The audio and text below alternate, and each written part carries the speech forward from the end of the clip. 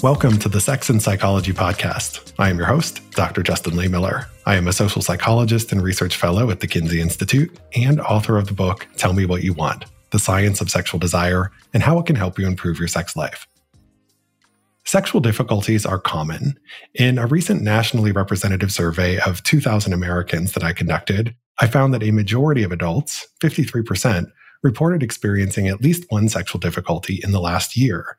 And the most common difficulties across gender revolved around lack of sexual interest and having a different level of sexual desire from one's partner. Low sexual desire is something that has been notoriously difficult to treat pharmacologically. A lot of people would love it if there was a pill you could take that would just instantly create desire. But the search for such a cure has been elusive, and that's because desire is very complex. When you start thinking about all of the various factors that can impact desire, such as stress, overwhelm, exhaustion, and more, it becomes easy to see how making a pill that can counteract all of these things at once is a pretty tall order. So we need to look elsewhere for answers. And one research-backed solution that has a lot of demonstrated success in both increasing sexual desire and dealing with other sexual difficulties is changing your headspace through mindfulness practices. So that's what we're going to be talking about today. We're going to discuss what mindfulness is, how it works, who it's for, and practical tips for incorporating it into your sex life. I am joined by Dr. Lori Brotto, a professor at the University of British Columbia, a practicing psychologist, and author of the books Better Sex Through Mindfulness and the all-new Better Sex Through Mindfulness workbook. This is going to be an amazing and very practical conversation. Stick around and we're going to jump in right after the break. Don't know what to get your partner this holiday season? Give the gift of pleasure. Material objects are temporary, but sexual happiness is a gift that can keep giving all year long. That's why I recommend checking out Beducated, a revolutionary form of online sex education. They have an extensive library of courses that you can take at your own pace in the comfort of your own home, designed to help you level up your sex life, enhance intimacy, awaken pleasure, and connect on a new level. You can try all of their courses today for free, and if you like what you see, you can get 40% off the yearly pass by using my last name, Lehmiller, as the coupon code. You can also give your partner a personalized Beducated gift card. Check the show notes for the link or visit beducated.com and be sure to use my last name to get your discount.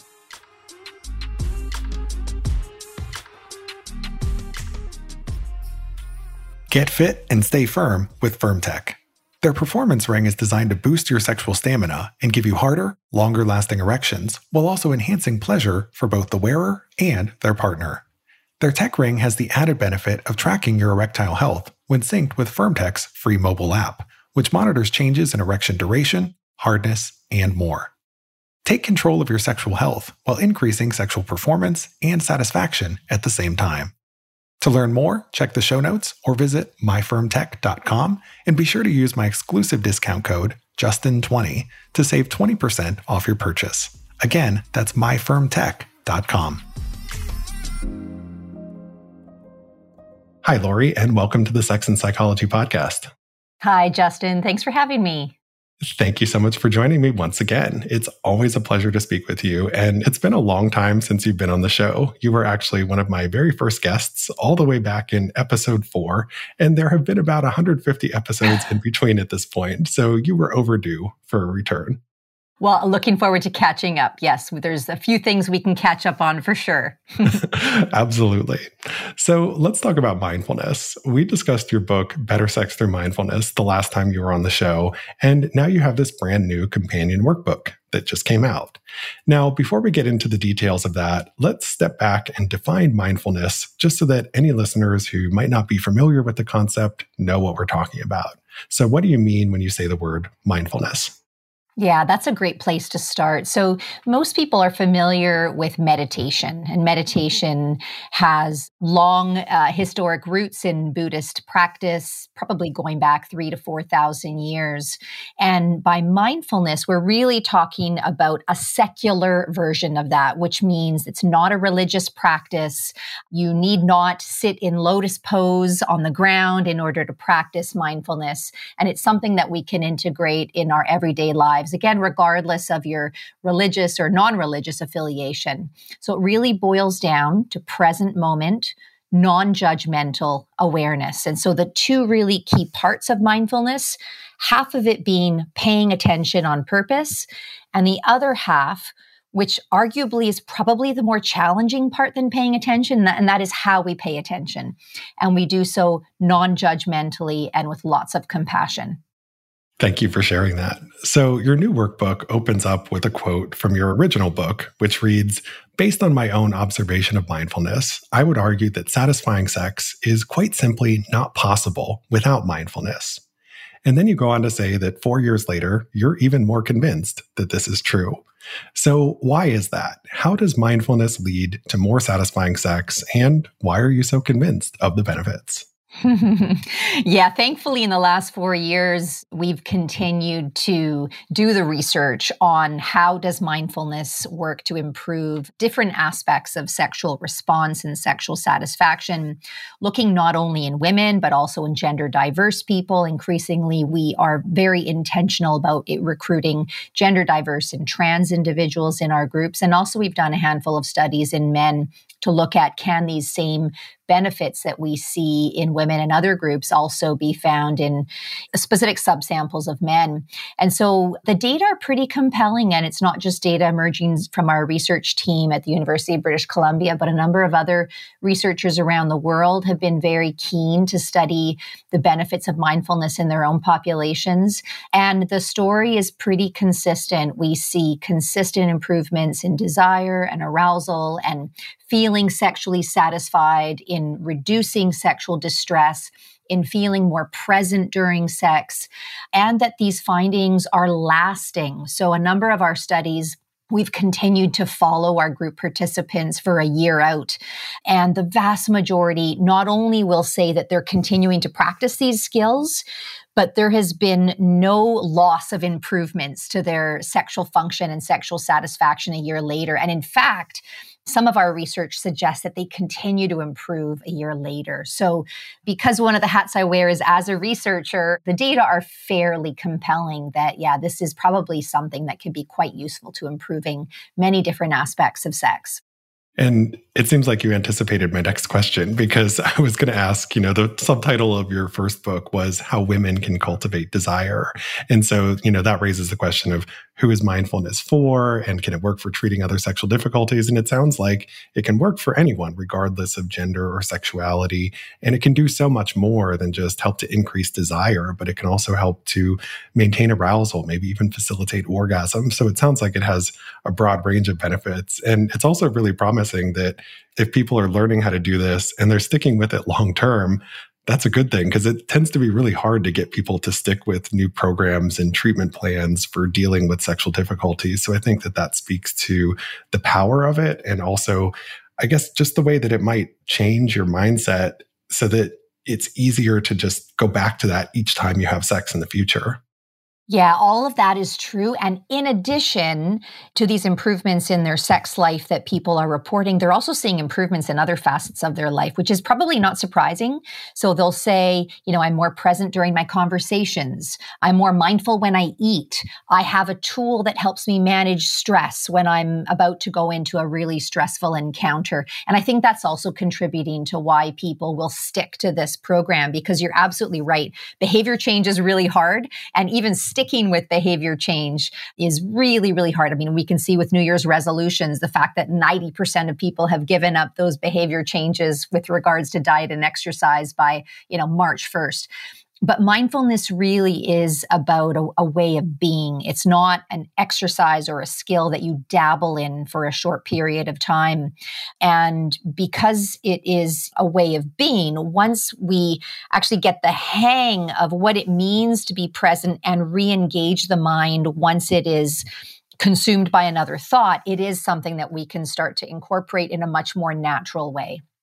And that makes total sense based on the way your workbook is laid out, because you aim to teach people these skills in daily life first before they incorporate that over into sex. So if it's this broader shift in your mindset that you carry with you throughout the day, throughout the week, then I think that makes it easier to maintain the benefits of that long term.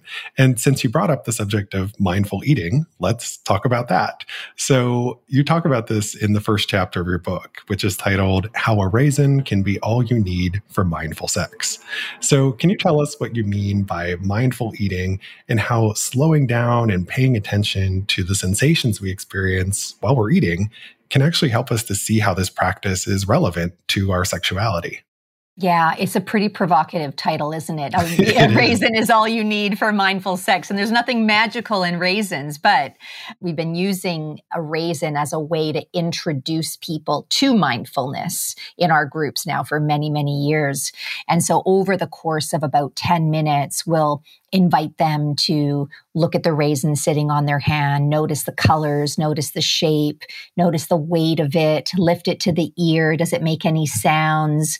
Smell it when you move it to the other nostril, place it against the lips, at which point people immediately notice salivation, which is a great example of mind-body connection as a person is anticipating putting the raisin in their mouth.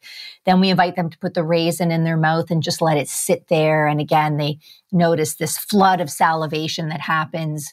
And then very slowly chew the raisin over the course of, a couple of minutes before they swallow.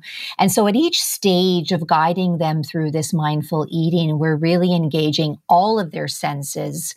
When we ask them afterwards, what did you notice during this exercise? So there's three questions that we ask always after the conclusion of any mindfulness exercise. And when we ask them the first question, what did you notice? They'll say things like, wow, I had no idea that a raisin was a mix of brown and purple and shades of green, and that, it had so many contours, and that the light back scattered off of it in these really kind of vivid ways. They'll describe these really vivid sensorial experiences in those 10 minutes. And then we ask them the second question, which is, how was eating the raisin in the way that we just did different from how you normally eat raisins? And inevitably they'll say, I've never eaten a single raisin over 10 minutes. I usually grab a handful and swallow without chewing. So this was really quite different for them to intentionally slow down and pay attention. And then the third question that we ask is, how was this exercise of mindfully eating the raisin relevant to your sex life? And that's where the richness of their responses comes in. And they'll say, if I can pay this much attention to a raisin, imagine if I paid a fraction of that amount of attention to my sensations that emerge during sex. Imagine how much more engaged I would be during sex, or how much more I would notice during sex. So it's a really powerful exercise for introducing them to, number one, we can pay attention. And even when the mind takes off, we can guide it back. And secondly, they decide on their own how these skills of present moment, non-judgmental awareness are relevant to their own sex life. So we never actually tell them, hey, here's how mindfulness works. And isn't mindfulness great? And everyone should practice mindfulness. Instead, we do the mindfulness exercises, and then we guide participants or patients or clients on their own to see how that might be useful for their sex life. I love that. And it's so provocative. And I guess I should also mention, and I hope you would agree, that if you don't like raisins, you can do this with pretty much any food you want, So it's just a great exercise, great tool, technique for kind of opening your mind to the way that this could actually work. And I think so much of us just go through everyday life, whether it's eating or walking down the street, exercising or having sex or whatever, where we're just in our heads. We're not really there in the moment. We're not paying attention to those sensations, the richness of all of these everyday experiences. And you can see how if you really applied this skill just throughout your daily life, everything could be experienced more intensely. Now, mindfulness practices are something that some people seem to have an easier time mastering than others. So, for example, some people struggle a lot more with acknowledging a thought and letting it go, especially when that thought is about something that is, say, a potent insecurity, such as concerns about your appearance or your body or your genitals. So for people who might have a harder time with this idea, with this concept, do you have any tips you can recommend for making this more doable? hmm Yeah, that's a great question. It's actually a question that we've examined in our research as well. Essentially, is it only those people who regularly practice yoga and who already have this skill of practicing engaging the mind who can practice mindful sex and benefit from it? And the answer, thankfully, is no, that we've found it to be as effective for complete mindfulness novices as it was for people who've had long-standing meditation practices. That said, there's definitely some tips that I would recommend for someone who is brand new, and that is to start small. So start with a 3-minute breathing space every day. The 3-minute breathing space is a really popular mindfulness practice that can be easily found on YouTube. I also have a copy of it on my website. And it's about taking 3 minutes every day to, number one, come to the present. Number two, focus on the breath sensations. And then number three, take that awareness and generalize it out to the body. The research has also, not our research, but other research has asked the question, is it really important to do, a 30-minute, 40-minute, 50-minute meditation every single day in order to glean the benefits? Or can these shorter mindfulness practices be just as effective for changing the brain? And the answer, thankfully, is yes, that 10 minutes every single day can be sufficient to see some of these changes in the brain, not just the structure of the brain, but how the brain functions in the moment to allow a person to benefit from mindfulness. So start small. There's some really good apps that are available that deliver these short bite-sized mindfulness exercises. But again, you can find a lot of these totally for free on YouTube also. Yep. Now, something you talk about in the workbook is sexual fantasy and how you can use fantasy in combination with mindfulness to elicit arousal. Now, as a fantasy researcher myself, I was particularly drawn to this, and not just because you name drop me in the book, but can you tell us a little bit more about how fantasy and mindfulness can work together? Because I imagine some people might see these things as competing processes of either getting lost in a thought completely or acknowledging the thought and letting it go. So how do we use fantasy and mindfulness in combination? Yeah, great question. And I love your work, and tell me what you want, Justin, because number one, it gives people a lot of permission to engage with fantasy and also presents the huge range of fantasy that can be really important and also really exciting for people for engaging the mind. And as you mentioned earlier, people are really distracted, and often they're distracted during sex. So the body might be engaging in sex and the mind is, doing taxes, reviewing their shopping list, planning for their meeting, and the mind is really not engaged. So over the years, we've developed this exercise that pairs mindfulness with fantasy. And we've done this in our groups, in our 8-session groups. And we've also evaluated just this one exercise on its own. So we brought people into the lab, have them do this one exercise, and then measure what happens in terms of their arousal and desire afterwards.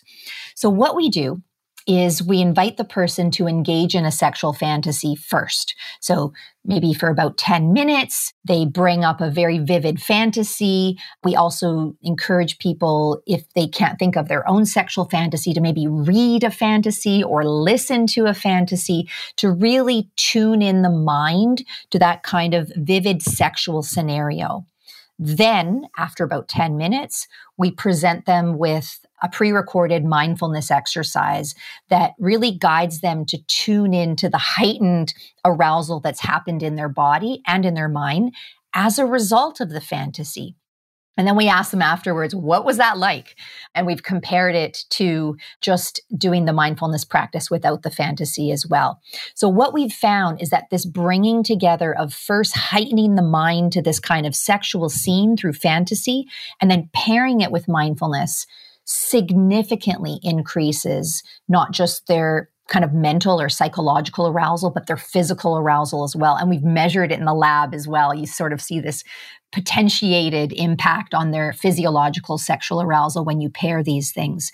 So if you extrapolate from this research finding and you think about how might a person use this in their sex life, well, maybe they engage in a fantasy before they start engaging in sexual activity. Then they start to have sex alone or with a partner. And then they bring in those mindfulness skills to really tune in to the sensations that have arisen. So it's been a really useful exercise and a really fun kind of bridging together of fantasy work with mindfulness.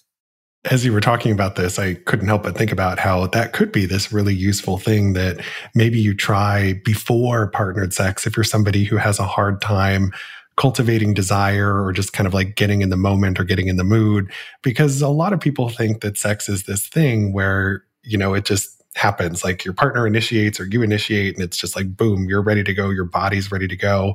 But if you take that little bit of time first, what you describe something that takes like 10 or 20 minutes, maybe, that's not a huge time commitment. And if it can make the sex that much better, increase your body's arousal state, make everything feel ready to go when you want to start sex, that could be a really useful prelude, I guess, to partnered sexual activity, if you will. Yeah, totally agree. And just as an aside, I've recommended this in my clinical practice because I do see clients also with sexual concerns and it really does work. So it's one of those examples of, thankfully, the science transforms into actual real life and works in the same way. And something else that might be helpful as a bridge between practicing mindfulness while you're eating and in other aspects of daily life and before you incorporate it into partnered sex is try mindfulness practices during solo masturbation, right? So that can also be a way that you can sort of start to understand how to open your mind to this and tune into those sensations just on your own before you bring a partner into the mix. It's so important because for a lot of people, some of their negative judgments and just negative thought patterns in general arise only during partnered sex. They might be totally fine and sexually happy on their own during masturbation, but then as soon as they're with the partner, they start worrying about, will I reach orgasm? How am I going to sound? How do I appear? Will they touch a part of my body that I don't like? So easing into mindful sex with a partner by first practicing mindful sex on your own, again, just equips them with the skills that they can then use in that dyadic situation. Absolutely. Now, toward the end of your workbook, you talk about couples-based mindfulness exercises so that you and your partner can both tap into the benefits. And, as we're talking about mindfulness, this is something that maybe it would be beneficial for all the partners in a relationship to kind of learn to cultivate the skill. And I think especially during this very stressful time we've all been living in for the last couple of years, having all of the partners, working on how to be more involved and attuned in that moment could be really useful. So can you give us an example of a technique that partners could use together to practice mindfulness? Yeah.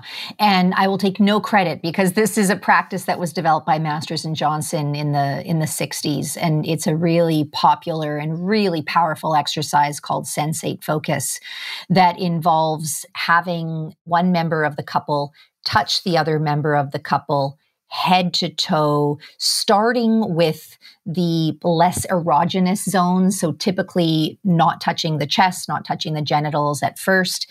And then the receiver of the touch is essentially practicing mindfulness. They're tuning in, they're noticing the sensations, they're trying to relax, they're trying to let go of distracting thoughts. And the goal is about being very present in those sensations. So it's not a sexual exercise per se, and that, the person doing the touching isn't trying to elicit arousal or trying to get the other person to orgasm. They're really just administering touch so that the other person can really tune into it. And then after 15 minutes, the two of them swap roles. So the giver of the touch now becomes the receiver becomes the giver, and they engage in the same kind of touching head to toe, starting out in the non-erogenous zones. They might practice that a few more times, and then they might build towards incorporating chest and breast and genital touch, again with the same goals. the goal of paying attention and being present. Inevitably, what happens with couples who practice this, and it doesn't matter kind of how sexually satisfied or how many sexual problems they have, they all learn something from this exercise. They learn that sensations can be so much more intense and vivid when you just pay attention. They learn that there are certain kinds of touch that they didn't know would feel good for the other person. And then the person receiving the touch will say that they, first of all, notice how often the mind takes off and goes to these distracted places, and they practice that skill of bringing the mind back. So those are the first two stages of sensate focus. And then with practice, and typically with under the guidance of a skilled sex therapist, they might then bring these skills into progressively more sexual encounters where they might be actually engaging in sex and practicing some of these mindfulness skills. But it's an exercise I love that's been around for decades and decades and is definitely a tool that most sex therapists have in their tool belt and that couples benefit from. Yeah, and it is a tried and true method, right? Masters and Johnson reported very high rates of success with sensate focus exercises and found that oftentimes that alone was enough to solve a lot of sexual difficulties that couples had, because so many sexual problems arise because partners just kind of stop touching each other. They lose some intimacy in their relationship. And so this is a great way of bringing that back, learning to be more in the moment, discovering those new erogenous zones that maybe you didn't even know you had before. So it can be a very useful tool that you can apply on your own or under the guidance or direction of a sex therapist. Now, I have one more question for you about mindfulness. So I think a lot of people tend to think about sex therapy and, these sexual difficulty treatments as an either or thing. Like you're either going to take a pill such as Viagra to help with erections, or you're going to practice mindfulness instead. But there can be a lot of value to combining treatment approaches, right? So can you tell us a little bit about how mindfulness can potentially augment other therapeutic approaches? Yeah, it's a great question. And I write about this in one of the last chapters in my book where I talk about, let's take the case of the little blue pill, sildenafil citrate, which is commonly used for erectile dysfunction. And although we don't have any research at all that has paired the use of a drug treatment to address sexual dysfunction with mindfulness, theoretically, it actually makes a lot of sense because even in the case of the little blue pill, it doesn't work on its own. The person ingesting it still needs to fantasize. They still need to have desire. They still need to have a willingness to engage in sex. And then and only then does the pill work to kind of keep erection going. So Viagra, how it works is by preventing the inhibition of erection. It doesn't actually create an erection on its own. So mindfulness, which is really about strengthening the brain-body connection, inducing arousal, helping the person to tune in to keep those arousal processes happening, makes a lot of sense to be used in conjunction with something like Viagra. Although, again, it's never been tested. I have used it clinically in my practice with individuals with erectile dysfunction with quite a bit of benefit, but would love to see someone doing a research study on this. Yeah, I think it'd be such a great study. And I think, the anecdotal clinical evidence that you have suggests that there is a lot of value in taking some of these different approaches and potentially combining them. And it's through that sort of synergistic effect that you might have the best chance of success when it comes to treating some of these sexual difficulties. Right. So thank you so much for this amazing conversation, Lori. It was a pleasure to have you here. Can you please tell my listeners where they can go to learn more about you and your work and get a copy of one of your books? Or both of your books? Sure thing. So you can track our research and participate in our research at braddolab.com. You can learn about my books, about my clinical practice, and actually download for free all of our mindfulness meditations at loribrotto.com. And then you can also find me on Twitter at Dr. Lori Brotto. Well, thank you again for your time. I really appreciate having you here. And thank you to my listeners. To keep up with new episodes of this podcast, visit my website, Sex and Psychology, at sexandpsychology.com, or subscribe on your favorite platform, where I hope you'll take a moment to rate and review the show. You can also follow me on social media for daily sex research updates. I'm on Twitter at Justin Lehmiller and Instagram at Justin J. Lehmiller. Also, be sure to check out my book, Tell Me What You Want, and Lori's book, Better Sex Through Mindfulness, and the new Better Sex Through Mindfulness workbook. Thanks again for listening. Until next time.